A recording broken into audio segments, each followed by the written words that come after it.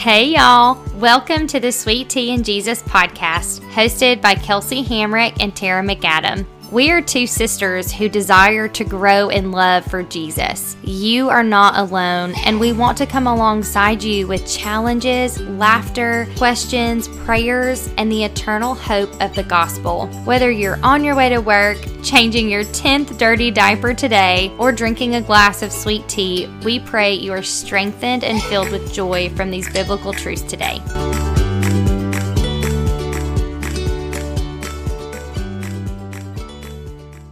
Hey guys, welcome back to the Sweet Tea and Jesus podcast, and today's episode is titled, How Much Do I Love Myself? So today's episode does talk a lot about forgiveness towards oneself specifically, and forgiveness towards others. Grace and forgiveness when sins have been committed. So some challenge questions for today's episode are, do I forgive others the way that Jesus forgives me? Do I show grace towards others the way that Jesus shows grace to me? One of the main Bible passages that we're going to kind of anchor today's episode to is in Luke 10:27, which says, Jesus says to love the Lord your God with all your heart, mind, and soul, and to love your neighbor as yourself. Yes, so much could be said about all of this verse, but I really want to focus on the second half when he said to love your neighbor as yourself. And I want to focus on applying that when we get hurt or disappoint someone else. The title of this episode is, How Much Do I Love Myself? And I encourage all of you to self-reflect on this question because it has truly changed the way that I think over the last few years. I mentioned several struggles and sins in our first episode. And yes, there are still more, but one of the things I mentioned was cheating. I could go into so much about this too, but I'm trying to focus on this one particular point.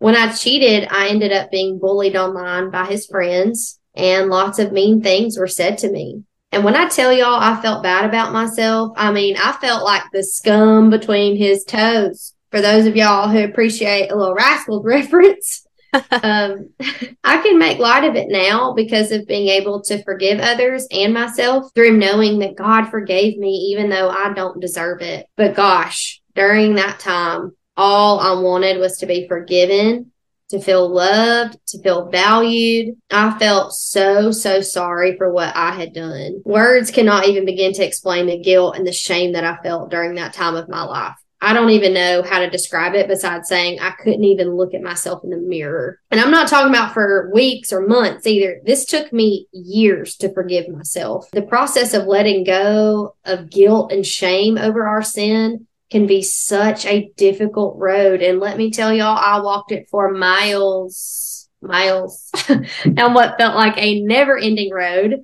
And all I wanted was for someone to show me some grace. And this doesn't mean that he was not right to walk away from the relationship, or I think that my behavior was okay in any way. I was absolutely so lost at that point in my life. And, so what it means is I messed up and I knew it. And I was more sorry than I can explain. And it taught me more lessons than I even have time to share today. 100%. I feel like I have definitely been there. I'm sure some of our listeners have been at a point where they have messed up and desired forgiveness, obviously from the Lord first, but then from whoever they offended. Yes. And then also for themselves. I think sometimes for me, it's so hard it is hard to take my sins to the Lord when I'm, broken over my sin. But a lot of times I struggle even more so to forgive myself.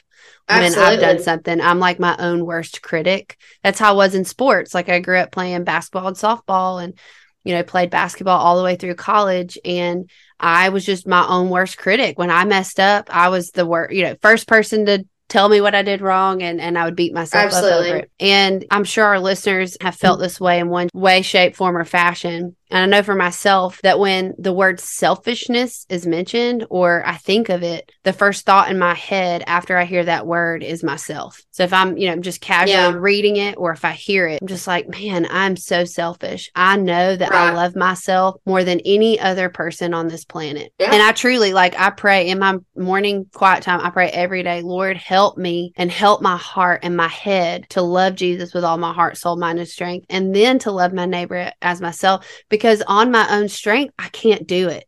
It's only with God's strength that I can do this. And I can't learn to love my neighbor at all until I'm first learning and yearning to love the Lord first. My love for the Lord will overflow to others. And when my heart sponge is so full of Tara and not full of Jesus, then my eyes are on myself and they're not on the Lord. And then therefore they're not on others. Exactly. And it's so easy to put ourselves first. Have you ever had plans with someone and they just forgot about it?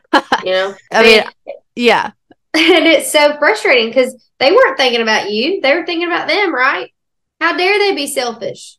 Even though they haven't slept much this week. They have family coming into town. They have so much to clean. They have kids to take care of. And now they have you mad at them. Is that truly loving your neighbor as yourself? If you are busy and distracted and tired, you would hope your friend understood if you forgot. Because it's not that they're being selfish.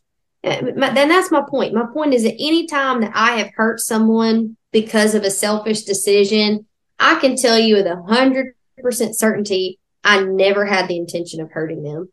I was just focused on myself and what I had going on, and they happened to be collateral damage from it all. That's right. Our sin not only impacts us, but it impacts those around us. And for sure. And negatively. Yeah, absolutely. And I think our intentions matter because we know ourselves, and most of us don't hurt people on purpose. When we're the cause of someone's pain or anger, we expect to be forgiven so quickly, hoping others know we are really sorry about it.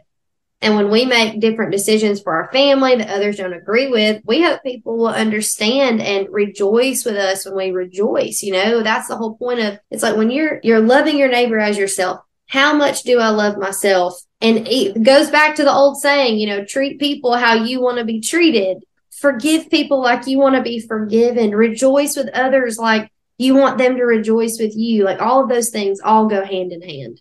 Mm-hmm.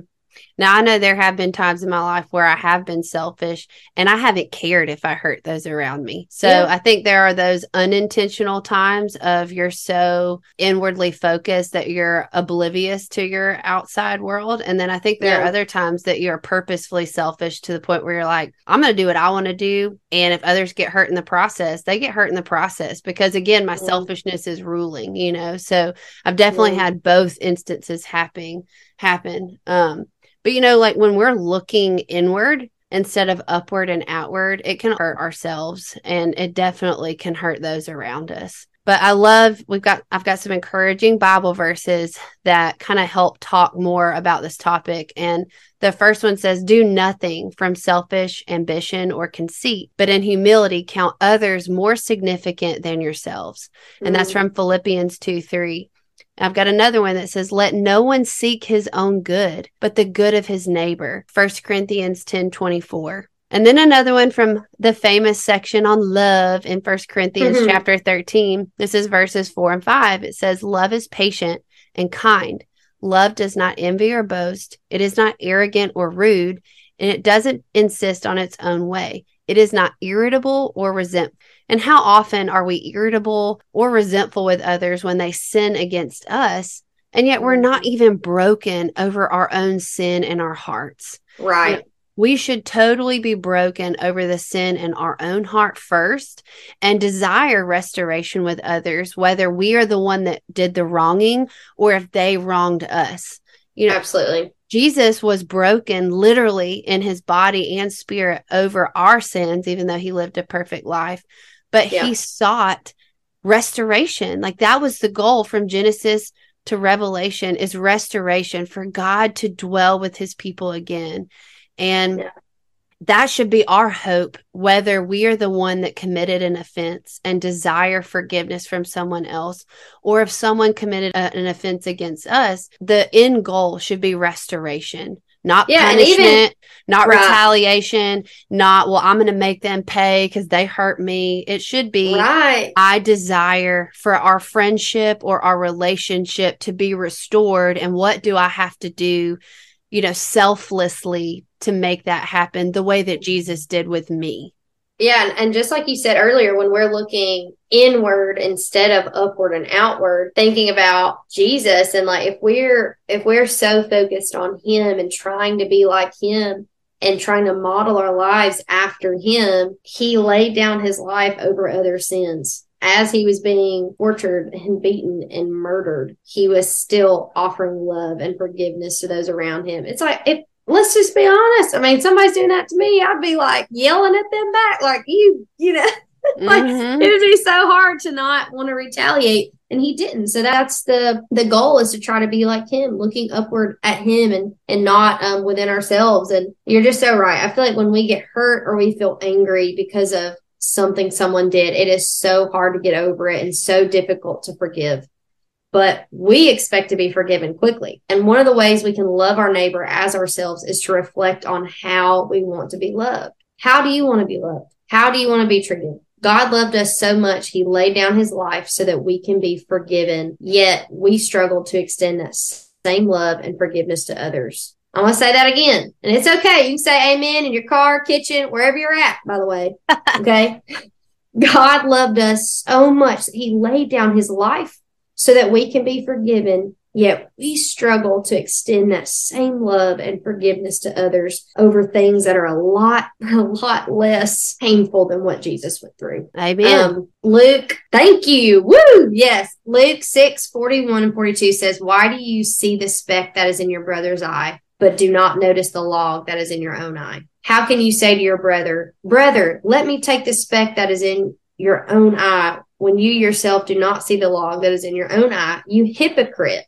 First take the log out of your own eye, and then you will see clearly to take the speck that is in your brother's eye." So good. Talk about a spiritual spanking right there. That is a true conviction verse right there. Yeah, it is. I mean, we forget that we are sinners saved by grace every single moment.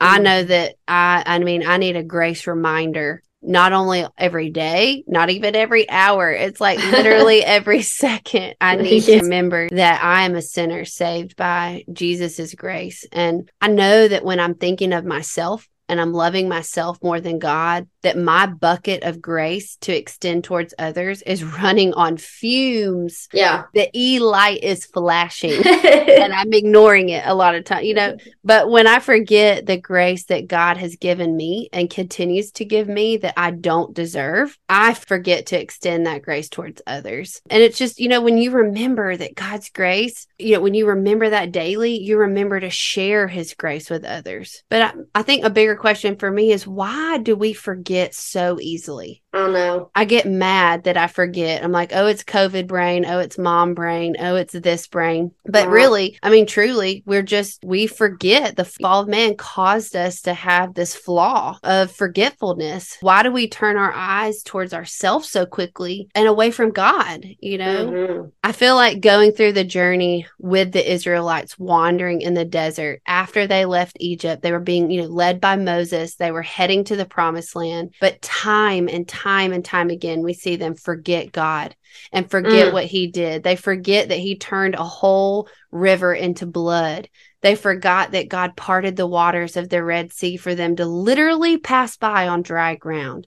They forgot he destroyed Pharaoh and the entire Egyptian army in a second after the very last Israelites stepped on the other side of the Red Sea. They forgot he provided food and water, not only for them, but for their entire family, plus their entire livestock that they had with them. Every single meal, breakfast, lunch, and dinner for 40 years in the middle of the desert. Food and water for millions of people. They just forgot, over and over. We see that the Israelites forget. And Moses says the word remember in the book of Deuteronomy 14 times. Wow. You believe that? He says it 14 times, reminding the Israelites before they go into the promised land, do not forget your God. Remember your God. Remember what he has done for you. Remember his laws, his statutes, and his commands. Remember. That's so good. You know, I helped with a baby shower recently for one of my very best friends, and my job was to bring 4 things: fruit tray, veggie tray, plates, and napkins. Went to Costco, got it all. When I got to the shower, one of the girls asked where the plates and napkins were. My heart sank. I didn't remember grabbing them. My husband helped load the car, so I was thinking just maybe he grabbed them. He didn't, which is not his fault, my fault. They were still sitting next to the baby crib. I forgot about them, and we had no plates or napkins. We had just received a diagnosis about my daughter's heart, and she was 6 weeks at the time, and we had family in town. And to be honest, I was just mentally so tired and overwhelmed. But gosh, y'all, I was so disappointed in myself for forgetting those plates. I thought if I were the girl hosting, I would be pretty irritated that those things were not brought. But you know what she said? She said, don't worry about it. It's okay. You've had a lot going on, and that is understandable. And all I could think was, wow, thank you. And I just wanted to burst into tears because her grace made me feel so loved. And that's truly how we should be with all the people in our lives. I remember I was at that baby shower with you, and I remember the look of panic, truly, on your face when you realized the plates and napkins were not in the car. I really feel like most of us, honestly, have had that type of incident. You know, I can't believe I forgot, you know, such and such moment, you know. Yes. But what a testimony of simple grace extended from that sweet friend that made such a huge impact on you and the tone of that day and that baby shower. Oh, yeah. She could have made me feel so guilty, you know. Like, and just kept it going. Like, oh, if only we had the plates and napkins, you know, like subtle, you know, but she was so sweet. I'm like, It's like, here you go. We're eating on paper towels. Suck it up. You know, like everybody gets you a paper towel. Like, you can thank Kelsey for that one, you know. But I know. Thankfully, you know, she didn't throw you under the bus, and we found some extra plates and napkins, and we made it work, and nobody knew the difference, and it was fine. But, you know, since I've become a mother, I've heard people say, you know, like, it's so hard to say sorry. And it is like, it is so hard to say sorry and ask for forgiveness a lot of times. Oh, yeah. But the people that I say sorry to the most and I ask forgiveness to the most, obviously other than the Lord, are my children. At least 2 to 3 times a day, I will say, Josiah, I'm so sorry that I was so harsh with you earlier. I'm so sorry I was not listening well when you were explaining what happened. I'm so sorry I yelled at you out of frustration and anger. You know, and it's just a very humbling experience to apologize to your child. My pride prevented me from doing that for a long time. But the Holy Spirit, praise the Lord, gently broke me of that. And I'm so glad that he did. Now, after I apologize, my son will usually say, it's okay, Mom. I love you no matter what. You know, I'm sorry for being mean to you too. It's kind of amazing when you apologize to your child that they apologize back. You know, that's one thing we've tried to implement too, is like anytime that I feel like I lose my cool, I go in there, and most of the time I end up crying and I'll apologize. And I'm like, I really love you. I'm really sorry. And we pray about it. And like now, anytime that she's upset, she started doing that too. And she's like, Mommy, let's pray. And I'm like, oh, that's so sweet. You know? And it's like, but if it weren't for the Lord, like I wouldn't have the strength to be able to say sorry to my 3-year-old that's, you know, throwing toys and all the things.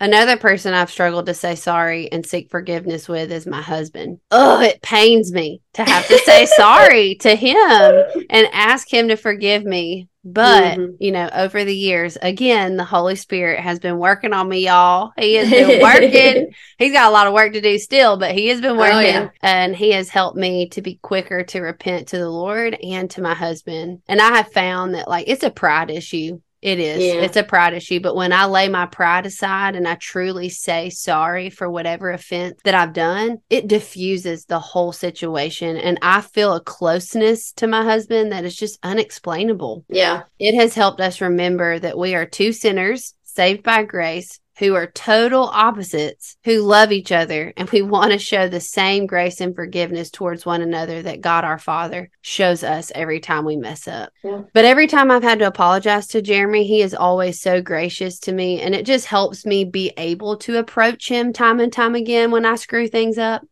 And it's the same way, you know, when we can always go to God time and time again, because he is approachable and he is gracious and he is loving.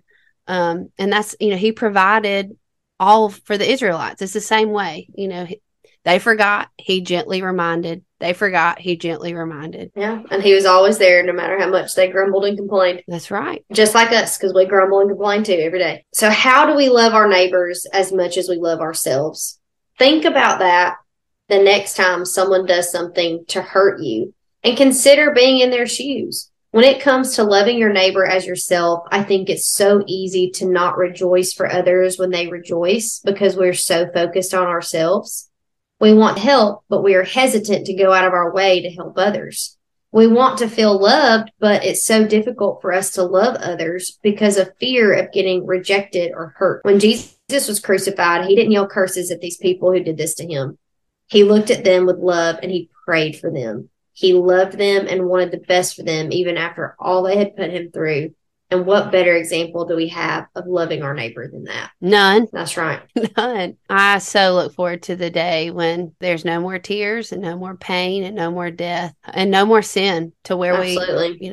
we'll just be pure and holy right next to him because of him. Absolutely. So, going back to our main Bible passage, Jesus says to love the Lord your God with all your heart, your mind, soul, and strength, and to love your neighbor as yourself. How can we challenge, Kelsey, you and I, and our listeners to better live out this verse every single day? I feel like staying in God's word, and just like we said, focusing on him, focusing on trying to reflect him in everything that we do, and loving others the way that we have been loved is the only way that we can do that. Anytime that we go through reading about his crucifixion, we should be broken over it. Mm-hmm. And we should be broken over our sin, knowing every time we do it, every single time we do that, that's why he was on the cross. Mm-hmm. And it should break us way more than it does. That's right. It's like Mark said in the episode we have with Mark Gainey. He said, when your cup is so full of the Lord that it just overflows, it just spills out into the other areas of your life. And so my prayer for us and my prayer for our listeners is that your heart, your cup can be so full of the Lord. And whatever you need to do to make that happen, whether that is carving out more time in your day to read God's word, whether that's meditating on a Bible verse more, whether that's picking a Bible verse and starting to memorize one single verse like Miss Thomas suggested in our episode with her, whether it's just finding even more time to pray, whatever it looks like to fill up your cup with the Lord, to make it to the point where it is so full that your joy and your hope and your love is full in him, that it can then overspill into the others. That is when we will be able to love others the way that we love ourselves, the way that God calls us to love others. Amen. Amen. Hey, y'all. Thanks for joining us today on the Sweet Tea and Jesus podcast. If you enjoyed today's episode, please subscribe to our podcast so you can continue along on this journey with us. Please leave us a 5-star review on Apple so that others can find our podcast and be encouraged by these gospel conversations too. Also, follow us on Instagram for upcoming content, news about our podcast, and more. Thank you so much for listening, and we're looking forward to you joining us on our next episode. See y'all next time.